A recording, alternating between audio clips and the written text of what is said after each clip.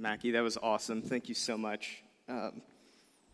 Gosh, you started to preach there for a second. Thought I was going to be out of a job this morning. Guys, we have so many gifted people in our church. I love these moments where we get to highlight, I talked about this last week, highlight calling, because we all have a macro calling. We're all image bearers of a God, a creating God, but also we have specific nuances and giftings and talents that we get to carry, and what a unique calling that you have. That's really, really great. And the way that, and actually it ties some into what I'm talking about today, but the way that what the world might perceive as a hindrance actually can be for God's glory and for the good of all mankind. And that's mostly what we're trying to do, is how do we serve God and serve other people. So, well, good morning. My name's Chris. I am the pastor here at City Church. And if you're new, I said this last week. I know we all listen to me every week. So this is just review for everyone. But just in case, today I leave on vacation, and I'm so excited. I got wisdom when we were starting this church that you should take 3 weeks off in a row every year, which I know sounds crazy, and I'm tempted to justify it, but I'm not going to. One, because you need rest, not just to rest though, but to work on the church, not in the church. And third, to remind yourself that you're not that important. And so I'm really excited for all three of those things. Being gone for at least 2 weeks and then being here, but kind of working on the church, not in the church. There is so many incredible things happening in our community. And, we just got to hear one of them. And there's been a couple prophetic words given over our church that we're entering a new season, specifically a season of growth. And I think that that's true. And I also am really tired. And so I'm like, man, Lord, if I'm going to be in it for the next season, I do need to rest. And so I'm excited. Again, I said this last week. Not all of you were consulted on this decision, but thank you. Thanks for being a church that isn't just one personality driven, or if we are, it's Jesus. But the reason that I think I can do this is because you should know we have a really great staff. Our staff is incredible, and so I can leave, and everything's going to be fine, and you might not even miss me at all, which is a little sad. But Mandy and Megan and Caitlin and Jalen are phenomenal, and so when I'm not here next week, I know everything's going to be fine, because you guys don't just have a cool building and a cool community, but you have a really, really talented team that serves this church. So I'm excited both for that, and I'm excited to come back because I do believe that we're going to start entering maybe a little bit new or newer of a season in our church. But until then, we are still in Acts. And we started the series on Acts about a year ago, and we've been off and on going through it. I heard some snickering. I know. We are going to finish it, actually, next week. Acts is over. So today I have the second to last chapter in Acts 27. Next week is Acts 28. And one of my favorite commentators, this story, Acts 27, is all about a shipwreck and Paul trying to get to Rome, but not quite making it there, at least not in 27. And one of my favorite commentators says this about Acts 27. His name's I. Howard Marshall. He says, the length of the narrative of Acts 27, in proportion to that of the book as a whole, is remarkable, especially since at first sight the narrative appears to contribute very little to the theological aim of Acts. He later goes on to call Acts 27 the strangest chapter in the entire book. So that's what I'm working with this morning. And as I was reading that and kind of feeling a little discouraged this week, I wanted to be angry at someone, but then I remembered I make the sermon calendar, so I did this to myself. But even in the midst of a really long, strange, nautical journey that it seems like Paul is on that doesn't add a whole lot of theology or maybe spiritual depth on the surface, there is actually something really cool that comes out of this. And so in 1848, there was a guy named James Smith. He was from Scotland. He wrote an entire book on Acts 27. It's called The Voyage and Shipwreck of St. Paul. And he was a soldier. He was a yachtsman, which is a goal of mine, for 30 years. And he decided, I'm going to do everything I can to research everything about nautical life and specifically what the shipwreck of Paul would have been like. So he goes and even lives for a year on the island that Paul is shipwrecked, trying to track weather patterns and do all of the research that he can. He probably would have landed here, this would have happened. And here's what the conclusion of his entire book is. This is written again by I. Howard Marshall. His general conclusion was that Acts 27 was the work of an eyewitness who nevertheless was a landlubber. So you know this is an old thing. Who nevertheless was a landlubber, not a professional seaman. No sailor could have written the narrative of a sea voyage so consistent in all its parts unless from actual observation. And so remember, Acts is actually just the second volume of a two-part work of Luke and Acts. It's written by a guy named Luke who was a doctor, a pretty good historian, not a sailor by profession. And so after years of research, James Smith concludes that this chapter must have been written, one, by not a professional sailor, just the language he used, the ways that he talked about it. This wasn't a professional sailor, but this must have been written by someone who was actually there, by an eyewitness. And I want to, if you were here a year ago, we read this to kick off the series in Acts. I want to go back and I want to remind us why this was even written. And it's not at the beginning of Acts, it's at the beginning of Luke. Luke 1, he tells us why he was writing this whole two-part thing. He says, many have undertaken to draw up an account of the things that have been fulfilled among us. Then he goes on to say, I too decided to write an orderly account for you, most excellent Theophilus, so that you may know the certainty of the things that you have been taught. And so Luke, he's a successful doctor. He's a pretty good historian, a really sharp guy, and he gives up his own money. He gives up years of his life. He travels around with Paul. He either spends time in jail or outside of jail serving Paul. He gives up so much of his life simply to write one two-part volume where he says, I have one aim in doing this. He said to Theophilus, and he said to you, and he said to me, and he said to us, I'm writing this. The whole reason I'm doing this is so that you can know the certainty of the things that you have been taught. Because guys, Luke was there. Luke was actually there. He interviewed the disciples. Aren't you thankful that your Bible was not written in 1200 AD? Aren't you thankful that it was written by eyewitnesses, that John and Matthew actually walked with Jesus, and we can trust the things that they said? That John Mark, the Gospel of Mark, was likely someone who just interviewed Peter and said, hey, tell me what you experienced. Aren't you glad that Luke did unbelievable research, and the detail, the historical accurate detail that Luke records is unparalleled with any other historical account? And then he's actually with Paul, writing through the book of Acts, saying this happened in the church and then this happened. Guys, we aren't reading some fairy tale. We actually have the Word of God in front of us. It's amazing. We have a book that can be trustworthy. And Luke says, look, I'm writing this whole thing. And I want to remind us in Acts 27, when it seems like nothing is added to the story, he says, look, I'm writing this so that you can know the certainty of the things that you have been taught. Guys, this book is amazing. The Bible is amazing. And it's written accurate and historical, not just some fairy tale that was made up 1,000 years later. Luke was there. And here's what he writes. He writes in Acts 27, he said, look, we went from Caesarea, they're trying to go to Rome, and he records unbelievable detail. He said, look, it's me, it's Paul, it's Aristarchus. They go to Sidon, along the coast of Cyprus, to Myra. They catch another boat, a grain boat from Alexandria. And this is kind of when disaster starts to happen, when a storm starts to come. And there's a map of all the places that Paul went. And he didn't take the direct route. Because in part, they were traveling in the late fall. And we know that when you read Acts 27, it says that the Day of Atonement had just happened. And we all know that the Day of Atonement is in October. I know it's just review. And we also all know we never sail on the Mediterranean past late fall. So again, just review. And so Paul, who is a seasoned sailor, says, guys, and the Romans weren't actually known for being great sailors. He said, guys, we don't want to do this. If you read through Acts 27, he's like, we should just stay here. We should winter here. We'll get to Rome eventually. Paul says, you don't want to sail past this date in this sea. And he's a prisoner. No one listens to him. And so a storm comes, and things start to get really ugly on this boat. And I'm going to call it for now a season of bad starts to happen to Paul. Lots of negative things start to happen, one after another after another. And so this storm comes, and in Acts 27, verse 20, it says, neither the sun nor stars appeared for many days, and the storm continued raging. We finally gave up all hope of being saved. This is Luke. He's on the boat. We gave up hope.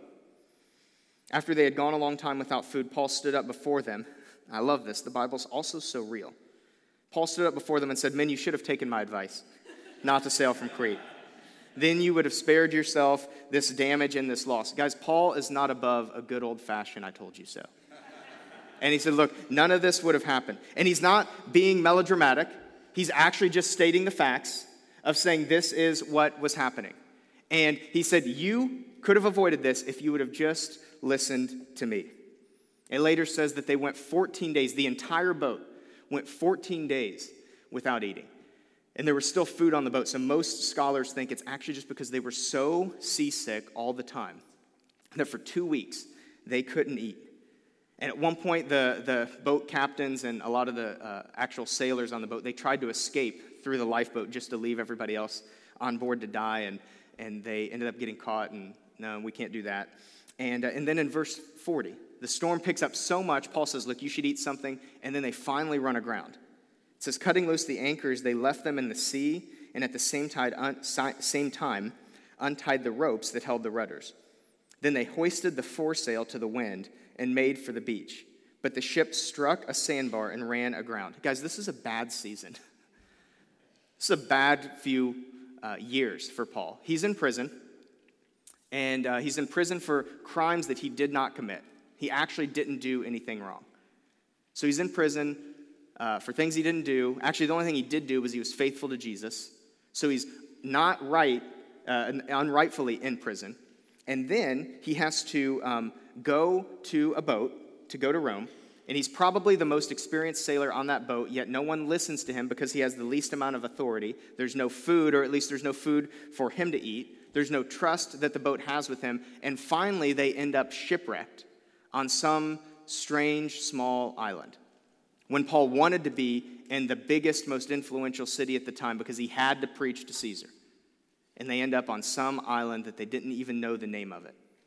And then we learn in Acts 28, they did find out the name of it. It's Malta. And if you could go back to the map, Malta is way down at the bottom, and you can't actually see it. It's not because the picture's not clear enough. It's because the island is so small that you can't see it. It's where those two red arrows meet.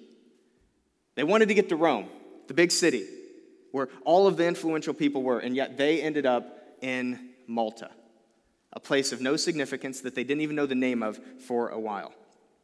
Everyone say Malta. Have you ever been to Malta? Not like physically, but have you ever been to the place that you never wanted to be? Have you ever been to the place that you ended up there even though you didn't do anything to deserve being there? Malta is the place that we never thought we would be, yet we end up there somehow. Malta's that bad medical report that you get. Malta is the desire to be married, yet being in your 30s and still single. Malta is when your attractions and your convictions don't line up. Malta is when you have to ask yourself that question you never thought you would answer. Did I marry the wrong person? Malta is when they say they're making cuts at work and you are one of them. Malta is when you wake up again in the wrong bed and you swore to yourself you would never do that again. Malta is when your kids tell you that they hate you. Malta is when you're barred from seeing your grandkids. Malta is when you find out you're not pregnant again. Malta is when the divorce paperwork gets delivered to you. Malta is that place that you never thought. Malta is the place for other people because people that have their life together like you, like me, we never end up in Malta until we do. It's the place we never thought we would go. It's the level of depression or anxiety or insecurity that we never thought was possible for someone like me. That was just for other people. And yet Paul, famed missionary, great theologian, lands in Malta, a place that says full of barbarians, not influential people at all, not the place that he's supposed to be. I've been to Malta once, actually a few times. Not physical Malta, but I remember in between Las Vegas and we used to live in Las Vegas. And when we moved here, we lived and moved to Europe for a few months. And one of the big reasons we could is because we were on year 3 of infertility. And so we wished we had a kid by then. We didn't. And so one of the cool small benefits is that I guess we can go live somewhere else before we move to Cincinnati and help start this church. And one of the things that a lot of our friends said to us in Las Vegas, and the well-meaning friends with, I think, relatively sound advice, they said, guys, it's going to happen in Europe. You guys are going to get pregnant in Europe. This is finally when it happens for you. You're going to relax. You don't have the stress of church. You don't have the stress of anything. You guys live in Europe. This is when God's going to give you a child. And so we were there for 3 months. It's meant we have 3 shots at this thing. If that doesn't make sense, ask your parents what that means. But the first 2 months, we don't get pregnant. And that's okay because there's still the 3rd month. And so the 3rd month, it's about time when we would find out the good or bad news. And one of the things we did is we tried to travel as often as we could, and we heard about this beautiful place called Santorini. And so we take a weekend trip, just 48 hours, and we splurged on those little dome houses that I don't know, it's famous in Santorini. And non-refundable, so it was cheaper. And so I remember we get to the Rome airport, it's where our layover was, and Catherine comes out of the bathroom, and she tells me that she's not pregnant.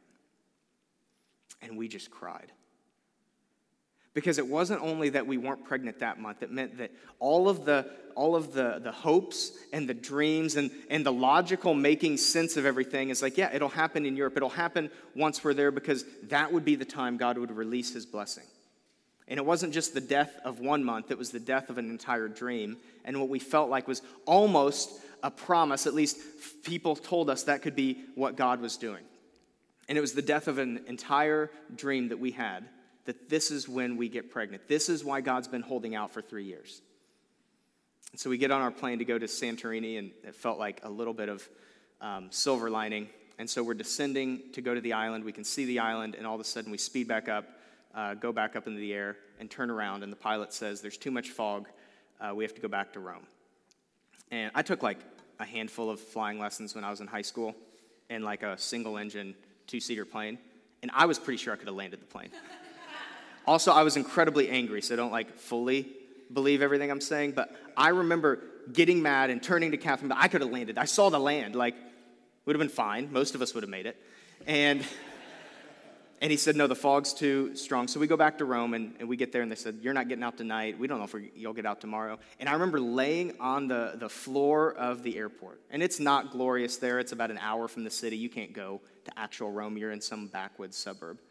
Laying on the floor of Rome, not pregnant, and not even getting the small silver lining that we felt like God at least owed us that. That we spent this money and we had this dream of going to this really, really beautiful place. And what a better place to mourn. And I felt like I was in Malta. And so Paul goes on, and Paul also had a season of good news. He also had a season of favor on his life in Acts 27. Like when they landed in Sidon, this is uncharacteristic of being a prisoner of Rome, but the guy said, hey, you can go visit your friends if you want. Just make sure you come back. And they probably sent a guard with him, but prisoners don't get that freedom. Prisoners don't leave the boat, according to Rome. But Paul was given unbelievable favor there. Also, it says in verse 23, while he's on the boat, last night an angel of the God of whom I belong and whom I serve stood beside me. And he said, do not be afraid, Paul. You must stand trial before Caesar. You're going to do the thing I've called you to do. You will get to Rome. And God has graciously given you the lives of all who sail with you. There are 6 visions that Paul has throughout the book of Acts. This is the 6th one. And an angel actually shows up to him. And he says, look, you have a calling to preach in Rome. This is what we said in Acts 9, right? You're going to preach to the Gentiles and their kings. You're going to get to preach to the king. You will stand trial before Caesar. And God gives him unbelievable favor. He gives him good news in that moment. And so much favor that it actually spills out to the other 275 people on that boat. And says not one of them is going to be lost. Not one of them is going to die. And so they're shipwrecked on Malta. And this bleeds into now chapter 28. And it says, in Acts 28, the very first part, it says that Paul, just trying to be a good prisoner, he was gathering wood. And when he reached down and got a piece of wood and threw it on the fire, a viper, presumably a poisonous viper, latches onto his hand. It said it fastened. So Paul doesn't just get bit by snakes. Paul gets fastened by snakes. He's having a bad series of events. And the snake latches onto him, and people assume it's because he's a murderer. We're in the presence. The Maltese people, they say, this must be because he is a murderer, and the god named Justice has come after him. Justice was the daughter of Zeus. Justice's job was to administer justice. Wasn't their best work. And so they said, Justice has gotten him. He's going to die. And then it says in verse 5, Paul shook off the snake into the fire and suffered no ill effects. The people expected him to swell up suddenly or fall dead, but after waiting a long time and seeing nothing unusual happen to him, they changed their minds and decided he was a god. At first he was a murderer. Moments later he's a god. At one point they're chanting Hosanna. The next moment they're chanting crucify him. We are so petty. And the Maltese people say, okay, I guess he's not a murderer. He must be a god, and he deserves to be worshipped. And so, thus far in Acts 28, this is probably more reflective of how our life is. It's not good then bad or bad then good. It's just a little bit of both. Paul gets bit by a snake, but he doesn't die. But then he's accused of murder, and then he's hailed as a god. It's this constant weaving in and out of both good and bad. And I remember we finally made it to Santorini. And there was a new worship album that had just come out by Brian and Katie Torwalt. And one of the songs on there was Praise Before My Breakthrough. And Catherine and I, we listened to that song nonstop. And it's about exactly what the title says. That it's still possible to praise before you have the breakthrough that you're looking for. And I remember sitting there, and we had 24 hours. And somehow, God multiplied our time. We saw every part of the island that we wanted to. We had a great night. I remember having a dinner outside, looking at the sunset, and we were both able to have a glass of wine, and just the little small things that we got to enjoy. And I remember, in the midst of being in Malta, I remember the presence of God being maybe the thickest I've ever felt it. And I remember the Holy Spirit, he's described as a comforter. I don't think I've ever been so comforted by the presence of God. And I remember processing and praying and mourning and rejoicing in the midst of listening to that song. That's how life usually is. It's the good and the bad. And I did something at the beginning of this message that I never do, but I want to be transparent. I basically cut and pasted parts of Acts 27 to make all of the bad things happen in a row, and then all of the good things. But actually, if you read through Acts 27, what really happens is Paul goes to prison, but then he finds favor in Sidon. But then a storm comes, and it wasn't his fault. He actually could have prevented it. But then in the midst of the storm, an angel comes, and there's a vision of you're going to be saved. But then they try to kill all the prisoners, but then the Roman guard says, no, we're going to save them. But then they're shipwrecked, but then not one of them died. And then he gets bit by a snake, but then he doesn't die. And then he's hailed a murderer, and then he's hailed a god. And that's actually the way that Acts 27 works. And sometimes we're tempted, and by we, I do mean me, to just look back at a season and say, man, it was a season of tough. It's been a season of busyness. It's been a season of just bad thing after bad thing. And as I'm reading through Acts 27, I'm trying to actually get to that point. Because when I look back at my 2021, I remember, I'm starting to tell people, it was just a tough year. It was a really tough year. And I'm reading through Acts 27, trying to, and you don't do this as a good preacher either, but I'm trying to make my point of, hey, sometimes bad things happen. And I can't make it because actually good things happen in the midst of bad things. And then I start thinking about my 2021, and I realize I've been telling people this whole year that last year is not accurate. I didn't have just a bad year. I had a great year and a really tough year. If you were a part of our church in the summer, we went through something really difficult as a church, specifically difficult for me. And then Catherine got pregnant.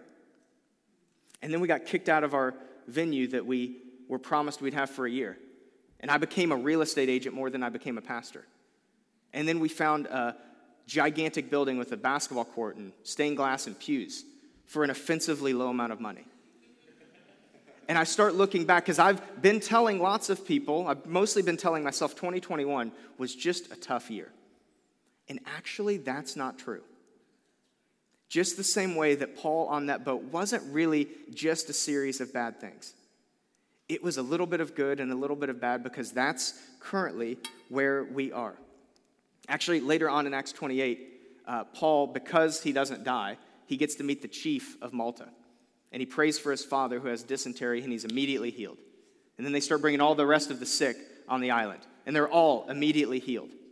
Every single one of them. And I don't believe that God causes evil. There's another force at work that does that. God doesn't cause evil. When bad things happen and we often want to say, God, why did you do that? We're usually blaming the wrong person. God doesn't cause evil, but man, he is so good at redeeming it. He doesn't cause evil. That's the job of Satan. But when Satan comes in, it's the specialty. He has a doctorate in redeeming evil and turning it into good. He is the best of all time. And when we look at the story that we're going to be talking about in about a month, Friday seemed like death. It was despair. It was the lowest of the low until Sunday came. And it was our victory. It was our prevail. It was the life of Jesus.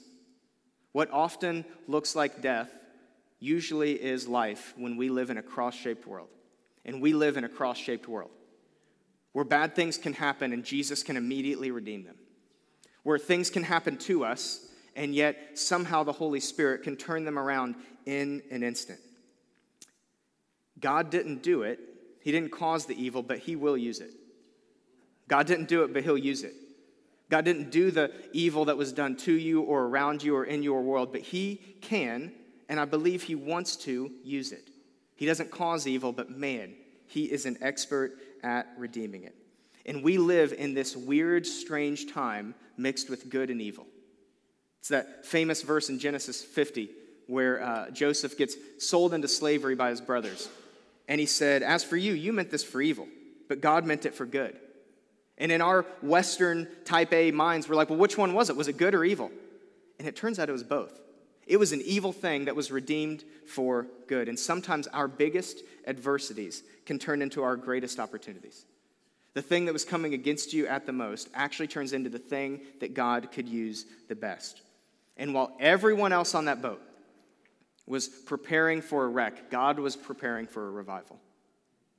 While everyone was bracing themselves for impact on the boat because they were going to run ashore in some no-name island, God was preparing the hearts of people to be healed physically and spiritually. While they were preparing for a wreck, God was preparing for a revival, and that is often the story that's in our lives as well. In Genesis 1 and 2, we see perfection, right? In the garden, everything is as it should be. And then if you read the last two chapters of the Bible, Revelation 21 and 22, we see perfection again. In Revelation 21, God says, look, there's going to be no more tears, no more pain, no more mourning, no more crying. I'm making all things new. And so we currently live in between two perfections. We can still sort of see the remnant of what was in the garden, and we can look forward to the thing that's coming in the city, but we live in between these two perfections. Jesus, in Luke 17, he said, the kingdom is here. The kingdom has come. It's here in your midst. And then in Luke 19, Jesus said, look, the kingdom's not going to come this way or that way. It still is yet to come. Well, which one is it, Jesus? Has the kingdom come or is it still coming? Yes. Thanks for that. It's what theologians call the already but not yet. Again, not their best work either. But we live in the already but not yet kingdom. The kingdom has already come. Jesus instituted his new reign when he came and died and rose again. And it's not quite here yet in its fullness. But it will be when he comes back. And we live in this weird gray middle. We live in this weird gray middle where we get to experience the and. We get to experience both evil and good. Hard and easy. God is oftentimes the God of the and.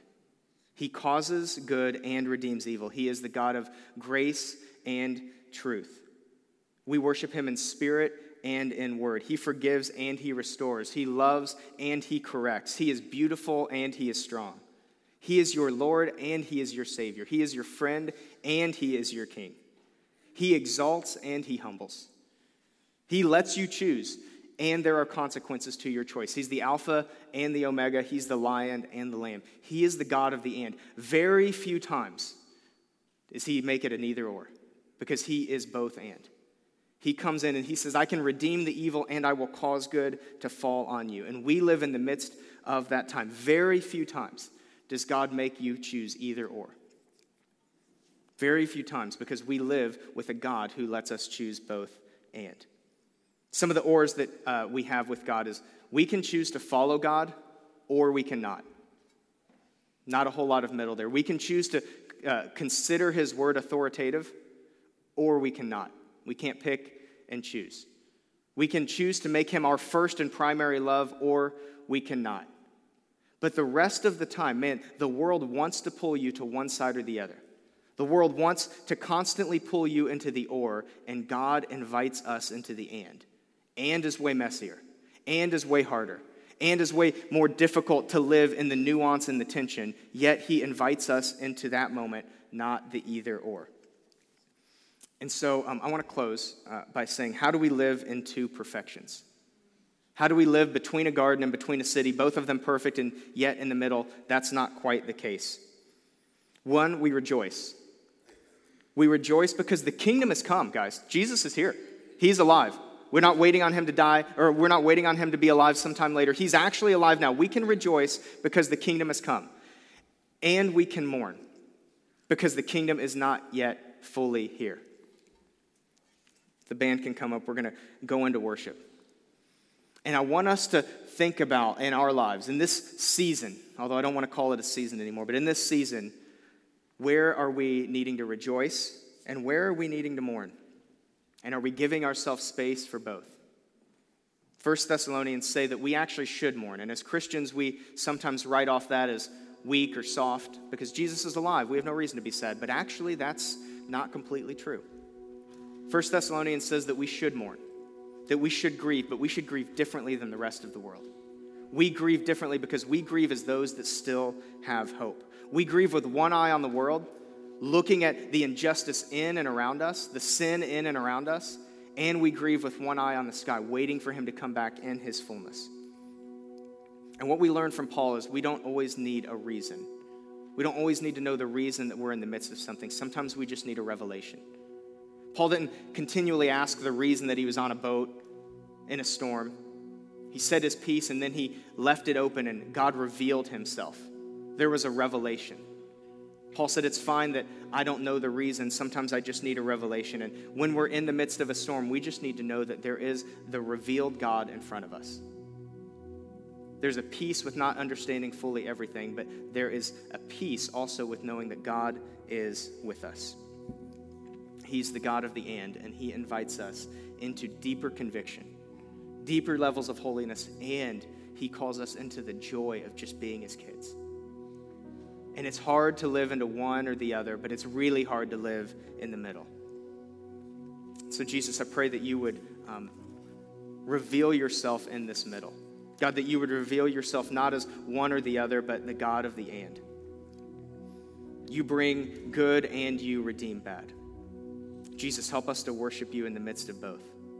Help us to learn from the ways that Paul didn't need a reason, but he just needed to be revealed of who you are and that you were with him. I pray this in Jesus' name. Amen. As always, the front is open. Sometimes we need to change our posture to represent what's changing in our heart. We have people to pray on either side and also the Lord's table that you can take as well.